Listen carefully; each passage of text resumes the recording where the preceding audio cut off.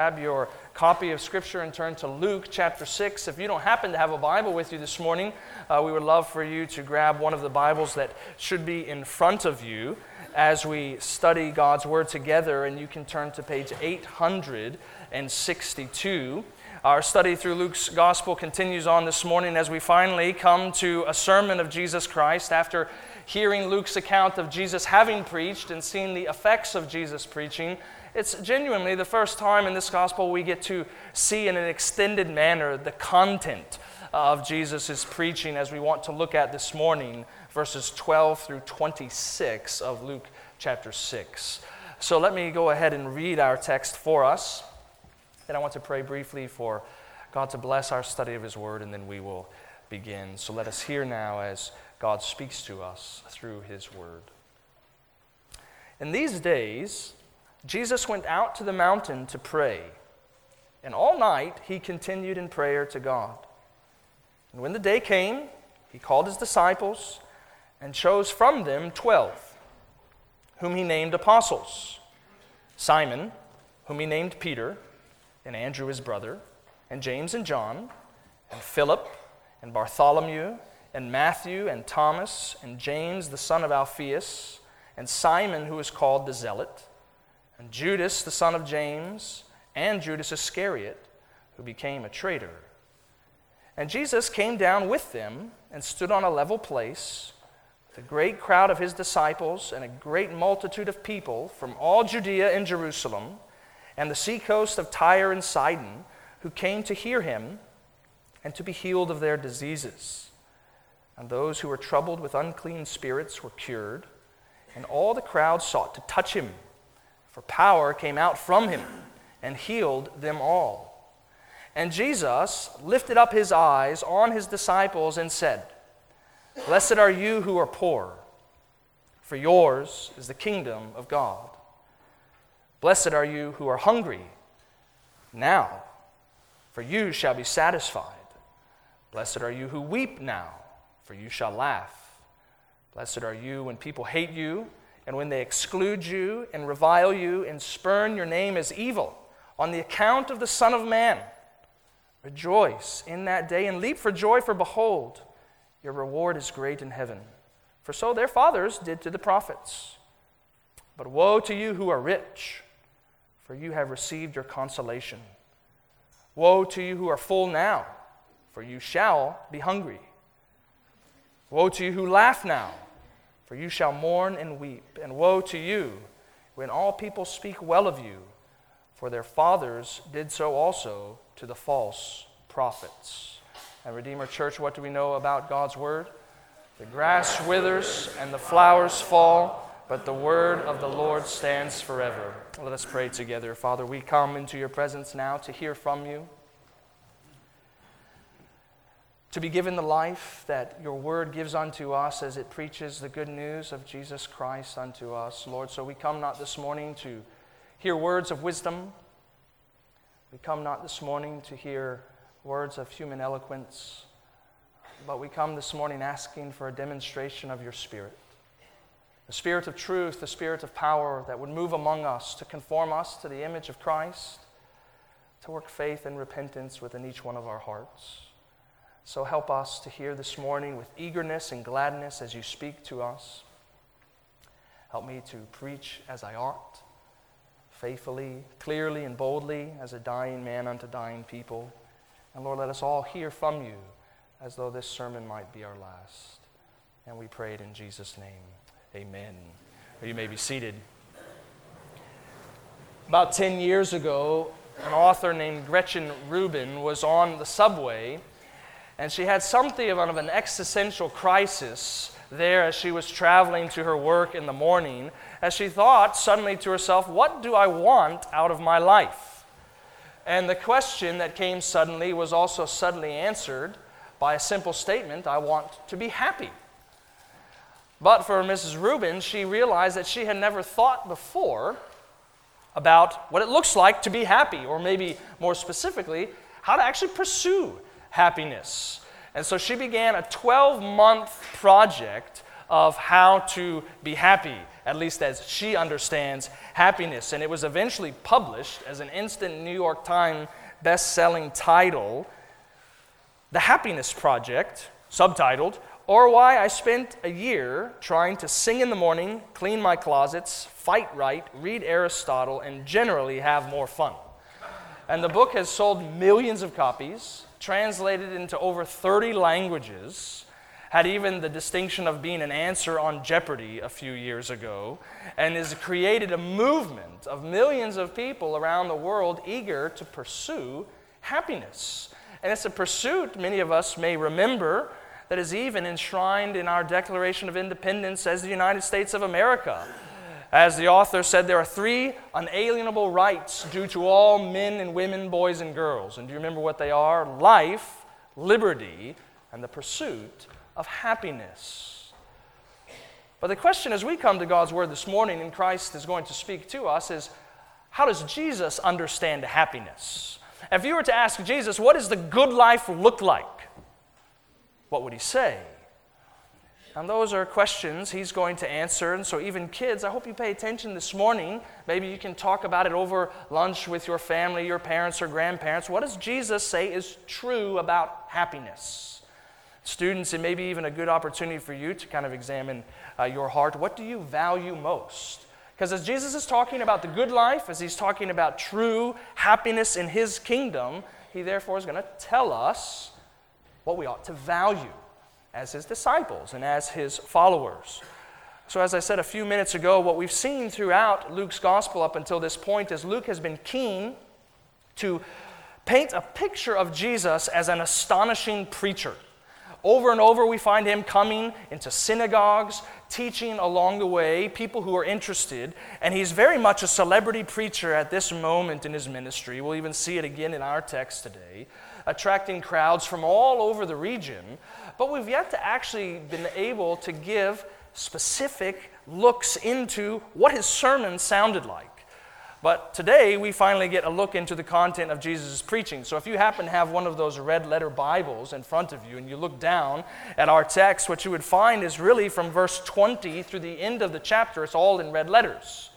For it's this extended sermon of Jesus Christ that we'll get to look at over the next few weeks. And we're really only going to look at the first 2 sections of his sermon on the plain today. And it's a sermon, or sections of the sermon, that give us this main theme: live in light of Christ's coming kingdom. And we're going to think about that more as we move on through the text, but it's a simple yet significant exhortation to live now in light of life then. And to help us move through this section, I first want us to see in verses 12 through 19, we want to hear Christ's call as he brings finally 12 disciples into his small group ministry to set them unto being apostles that they may extend his kingdom when he ascends to heaven. So we want to hear Christ's call. Secondly, as we move into the sermon, we want to know Christ's blessing. And then thirdly, we want to heed Christ's warning, is where we'll end in our text today. But first of all, we want to know Christ's call. We want to hear it. So look again at what Luke tells us is happening in verse 12 of chapter 6. We're told that in these days, Jesus went out to the mountain to pray, and all night he continued in prayer to God. You may have noticed already in Luke's gospel how devoted Jesus was to prayer. We've seen it emphasized in chapter 4. We've seen it emphasized in chapter 5. We now see it emphasized once again in chapter 6. And what Luke tells us is not only that Jesus is devoted to prayer each and every day, communing with his God in secret and quiet, often early in the morning, but also what we find out in the Gospels is before major events, before significant decisions, Jesus would spend extended hours, even on this occasion, praying all night long before that major event was going to happen or that decision was going to be made. And I wonder what you tend to do when you have a major event or decision on the horizon in your life. Do you find increasingly, as the Spirit is poured out into your heart and Christ conforms you to his image, that more and more with each passing year, in light of those major events and decisions, that you find yourself praying unto God for guidance, for wisdom, for direction? I was even freshly convicted this week studying this text, because when major things come into our life and even into this church, I try to be diligent, to pray. But I've never prayed all night for a decision to come or an event that is near. And surely it's, of course, no wrong correlation or challenge and conviction for us to make. If the sinless Son of God needed to pray all night before a decision, so too might we need earnest hours to plead fervently before God that He might help us as we want to serve Him. So what's the significant decision that Jesus is about ready to make? Well, look again at verse 13. The day has come, and He called His disciples and chose from them 12, whom He named apostles, sent ones, men commissioned uniquely for the building and creation of the new covenant community of God. So kids, students, think about the Old Testament for a second and a number. Do you remember where the number 12 shows up in the Old Testament? A particular group, if you will, that's marked off by the number 12. Remember the 12 tribes of Israel? 12 sons that God built this old covenant community around. And so the number here is very important, because it's no accident that Jesus chooses 12. He doesn't choose 11, He doesn't choose 13, He doesn't even choose 7. He chooses 12, signaling for us, if you understand how Scripture fits together, that He's recreating the covenant people of God around Him. He's the fulfillment of the old covenant people of Israel.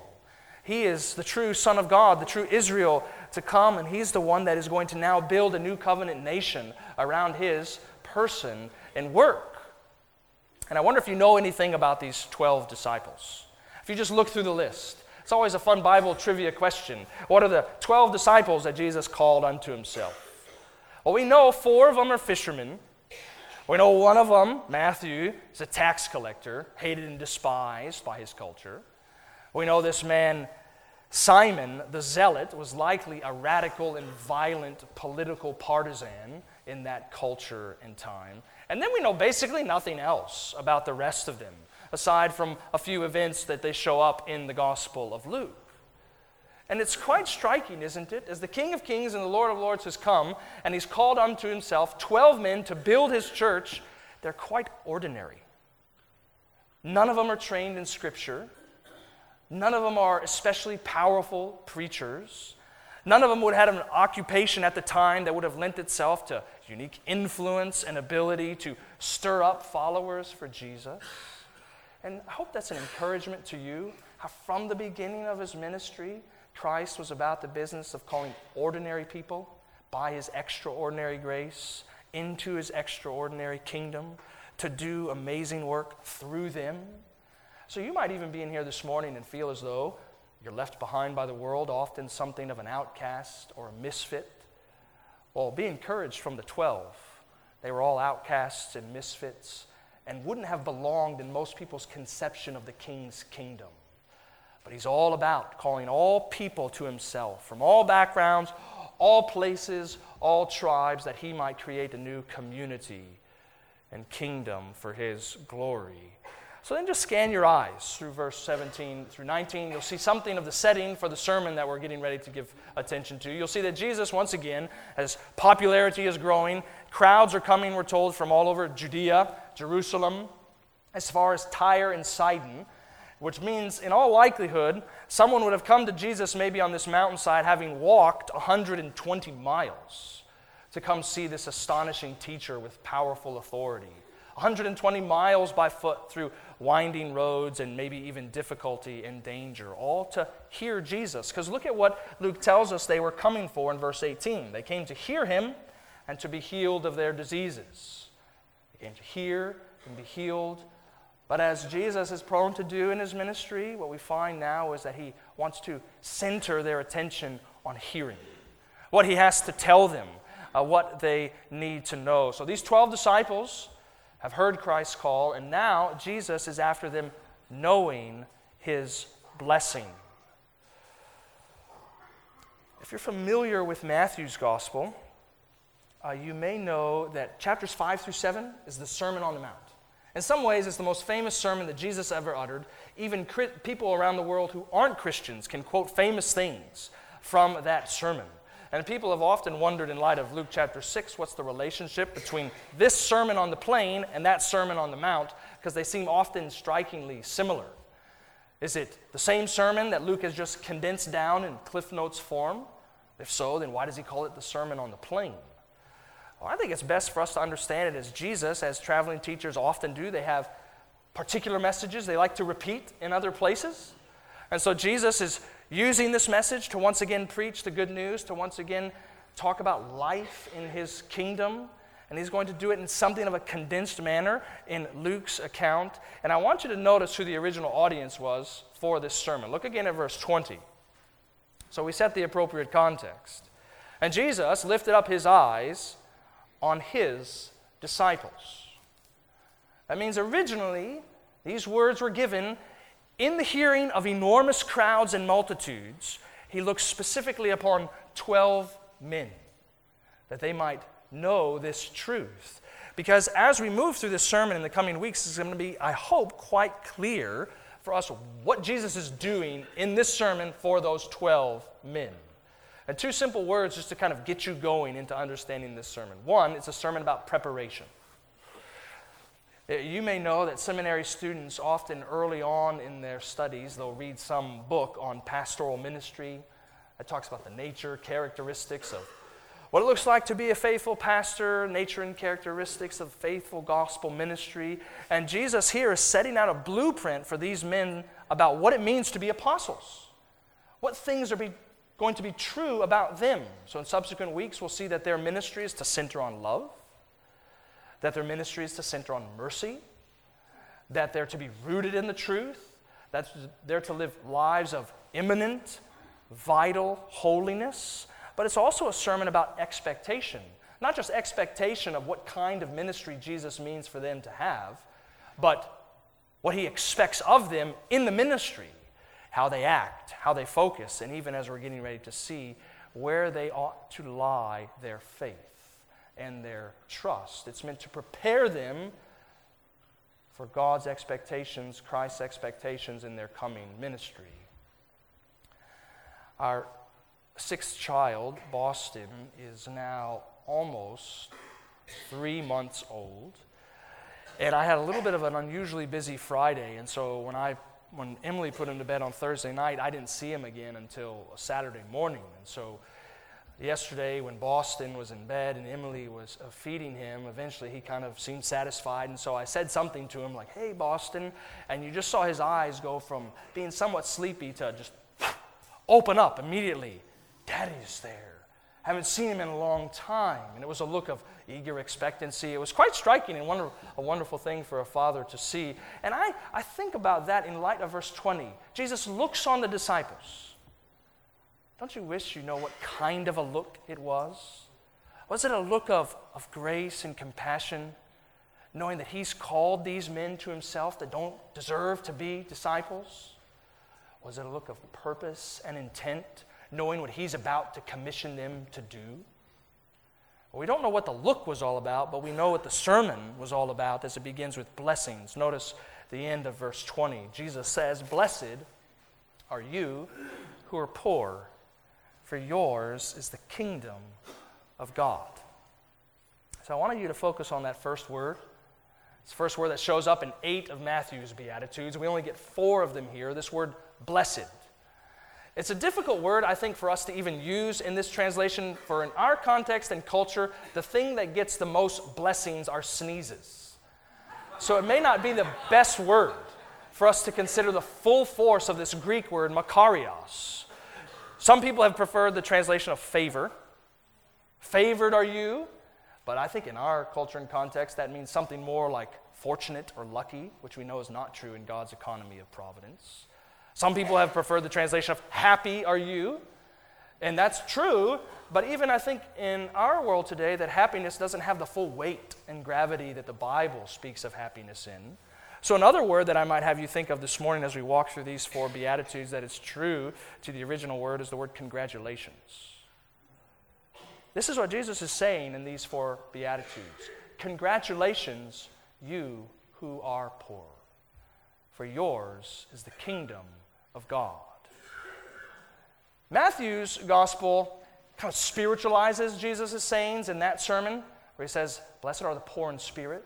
But Luke has it here just, blessed are the poor, speaking specifically of economic status and being.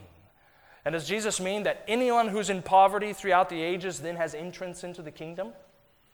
Well, we know that surely isn't right, because you only come into the kingdom by faith. Maybe it helps to know that in this context, in the early Jewish culture, that poverty did have religious undertones to it, because it was the poor who most uniquely relied upon God's provision, because they had nothing. So they were in some ways, by virtue of their being and status, uniquely reliant upon God. You'll see the second beatitude. Blessed are you, congratulations are you who are hungry now, for you shall be satisfied. And again, he's not saying that just because you're hungry, you'll be satisfied, but it is something about the experience of hunger that ordinarily in the life of the hungry increases cries to God for provision, a stronger clinging to Christ. And so when Jesus comes in with his good news, with his gospel, he tends to turn everything upside down, doesn't he? And even what you see here is he's accenting states of being that are empty. That when the gospel comes to you and you come to Jesus Christ in faith, what does he tend to do? Empty you of everything that you are in order that he might fill you up with everything that he is.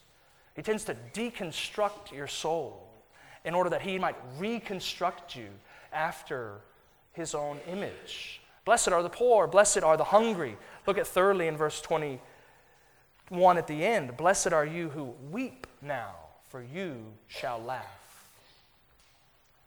It's a wonderful study you might do. You could kind of pull it up on your computer screen later this week and work through the biblical truths about God's care for the weeping and the hurting. You might find wonderful texts like Psalm chapter 30, verse 5. Weeping may tarry for a night, but joy comes in the morning. Or even as you get to the end of the Bible, what do you find?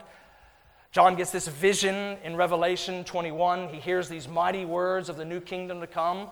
And it's a kingdom, it's a new heavens and a new earth where every tear is going to be wiped away. He hears the good news that there will be no more mourning. So maybe you're in here this morning and you're going through a season of weeping, suffering, affliction, or hurt. And maybe you're doing so as a person who's lonely. Know that Christ cares for you. That even now, he's saying, blessed are those who weep now. Congratulations for your weeping. For you will one day laugh in joy and gladness for all eternity if you come to me. Blessed are you who are poor, hungry. Blessed are you who weep. I'll look at the last beatitude in verse 22 through 23. Blessed are you when people hate you, when they exclude you and revile you and spurn your name as evil. Rejoice in the day and leap for joy, he says, for great is your reward in heaven. If you know anything about the story of these 12 disciples, they were poor, they were hungry, they often wept, and oh, how they were persecuted. You see how Jesus is preparing them for their ministry as apostles? For those times in which the poverty would come, those times when the hunger pains would arrive, those times when they would weep, those times when they would be beaten, bruised, and bloodied on account of Jesus Christ, they could think back to his words of comfort, that they are blessed, for they belong to him. They're citizens in his kingdom, a kingdom that has now arrived with his incarnation, but that will one day fully come when he returns a second time. Blessings he gives to his disciples. We want to know them, know Christ's blessings, but we also want to heed Christ's warnings. Because students, notice as we read in just a second, verses 24, 25, and 26, how Jesus now gives a parallel curse to every one of the blessings. And if you think of this word woe, it could mean something like cursed are you, but it's more empathetic and pastoral in its tone. It's something to the effect of how miserable are they? Miserable why? Notice verse 24 through 25. But woe to you who are rich, for you have received your consolation. Woe to you who are full now, for you shall be hungry. Woe to you who laugh now, for you shall mourn and weep.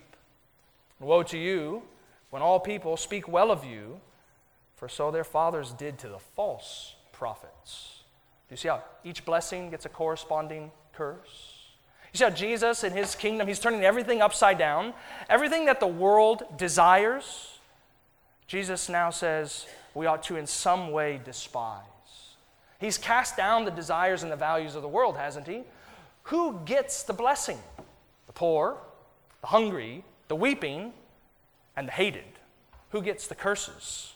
The rich, the satisfied, the happy, and the popular. He's going to turn everything upside down.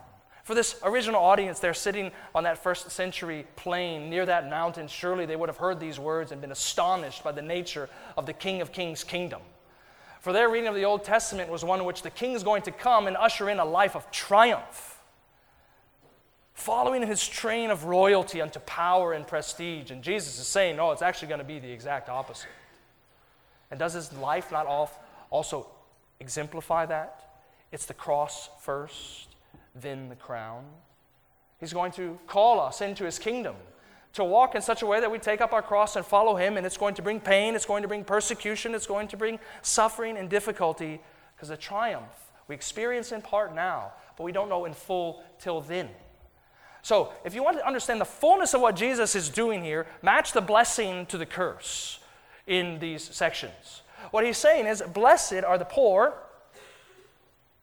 for you will receive an eternal inheritance. You may be poor now, but you get the riches of God for all eternity. But you may be rich now, yet you will get nothing but poverty for an everlasting age. You may be hungry now, but you'll be satisfied at the King's table in the new heavens and the new earth. For those of you who are satisfied now, you only get the punishment of hunger pains for all eternity. Those of you who are weeping now in Christ, you will leap for joy and gladness forever. But those of you who are satisfied in this world, in this life, you will find the curse of God's wrath falling upon you for all eternity. When you are reviled on the account of the Son of Man, it's okay. For by faith you'll be welcomed into God's family forever. But when the world finds you popular and you despise the Lord Jesus Christ, know that this is the only blip of your popularity for all eternity. For he will cast you out, and his torment will fall upon you forever. So do you see the fullness of what Jesus is doing here? He's not reinventing the wheel. He's saying this is how it was always meant to be. The cross first and the crown second. And as his followers and as citizens of his kingdom, you're meant to live now in light of those future blessings. To even, in appropriate fear of God, live now in light of those curses. So one preacher I know preached a sermon on this text and referred to the Beatitudes as bombshells that just shatters notions of life in the kingdom in that original setting. And as we begin to even in some ways conclude our time, I want us to do so by meditating on a couple things if we bring the few elements of these first two sections of the sermon together to know something about what Jesus expects of his followers, what this discourse on discipleship is all about. And I want you to see, first of all, he says that following Jesus means a dependent way of living. Following Jesus means a dependent way of living. Because what is, if you look at the Beatitudes again, these blessings again, what is the unifying reality in every one of those blessings? You're poor, you're hungry, you're weeping, you're hated. You depend on God alone for mercy, for the world gives you nothing. You're dependent. But on the flip side, with the curses, you have all the wealth, all the food, all the fun, and all the love. What need do you have for the Lord? It's all here now. And it's a great lie of Satan, isn't it, to say it's your best life now? No, in Christ it's a good life now, but the best life is yet to come. Have you ever wondered why throughout church history the gospel explodes and the kingdom advances and the church is always built in those areas that are experiencing the most hardship and persecution? They may be in a way that we don't always experience here in the West. They know the need they have of a king. Could it be that so many in our culture don't come to Christ because they are so rich? Because they are so satisfied in this world? And maybe that's even you in here this morning. Maybe you do find unending pleasures and delight in this world, so much so that you say, what's the point of a Savior? This life is great. The Bible is wanting you to know this life is but a momentary, fleeting breath in light of eternity. And so we're to live dependent upon God. How does that dependence even show up for us, who are, by the world's standards, rich? We have food, we have joys and delight. No one in this culture currently is really hating us that much. Can we not also show our dependence upon God's promises when we go through seasons of hardship, affliction, and suffering, trusting that He's with us, indeed near unto us, using that suffering for good, dependence upon God's power as we commit ourselves to His Word, to His church, reliance on the Spirit? Following Jesus is about a dependent way of living. And secondly, following Jesus is about an expectant way of living. You see it, don't you? You're blessed now in light of what the future has for you. You're blessed now because of what God has promised to give you for all eternity. You know, there's a story in John Bunyan's Pilgrim's Progress. It's called The Man with the Muck Rake. And it's this idea of a man who's in something like a stable, and he's just raking all of this muck, this dirt and filth unto himself, always keeping his glance down there when all the while there's this halo of gold above his head if he would only but just look up. And sometimes even in our life, is it not true? We become so fixated on the busyness of life and the cares and the responsibilities of this life that we can never look up to the coming kingdom and long for the coming King's return. He says his citizens, his disciples, are to live dependently and expectantly upon Him as they live in light of His glorious and powerful kingdom. I've had this cast on my hand for the last 6 weeks. I broke a few bones in my wrist about 6 weeks ago playing soccer. And in ways I didn't expect 6 weeks ago, this has totally changed my life. I am now dependent on my left hand in ways I've never been before. March 30th is circled on my calendar in a way it never would have been otherwise, because this cast is coming off, Lord willing, on Thursday. And in this week, in study of this text, and my ongoing frank frustration with this hard thing over my right hand, I thought of it as a parable of sorts, in a good way. For when Christ comes, everything changes. You're dependent upon Him in a way you never realized you were. You expect for Him. You long for Him, cry out for Him in a way you never did otherwise. Because what we need to see, even within this sermon, within these first sections of blessings and curses, how in fact they do center on Jesus Christ, don't they? Look again at verse 22. He says, you're going to be hated. They're going to persecute you. They're going to revile you. Why? On account of the Son of Man. This is the difference between those that are in the kingdom and those that are not. Have they heard Christ's call of grace and come to Him in faith? So the blessings center on Christ as He is our Redeemer. The curses center on Christ as He is our judge. For understand that Jesus was cursed so that you might be blessed. Jesus was made poor so that you might receive His eternal riches. Jesus went hungry so that you might be satisfied forever in Him. Jesus wept, didn't He? So that you might leap for joy in His kingdom. He was reviled, persecuted, shamed, broken, bloodied, beaten, bruised, and crucified so that we might not be so cursed by the judgment that we deserve.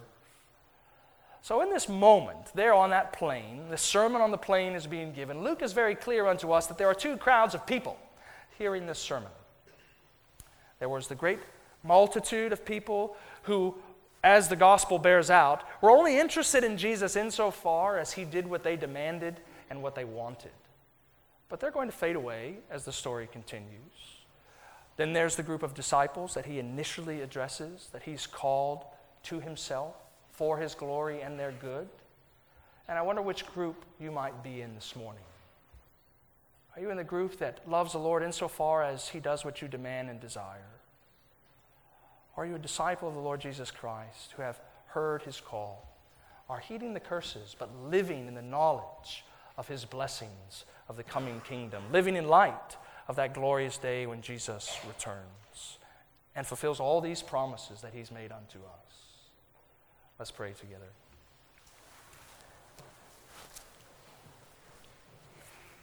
Father, we do thank You that You are God who is merciful and gracious unto us, that You are faithful and true, that You have given us Your word that is full of Your promises, that we might be able to walk faithfully in this world.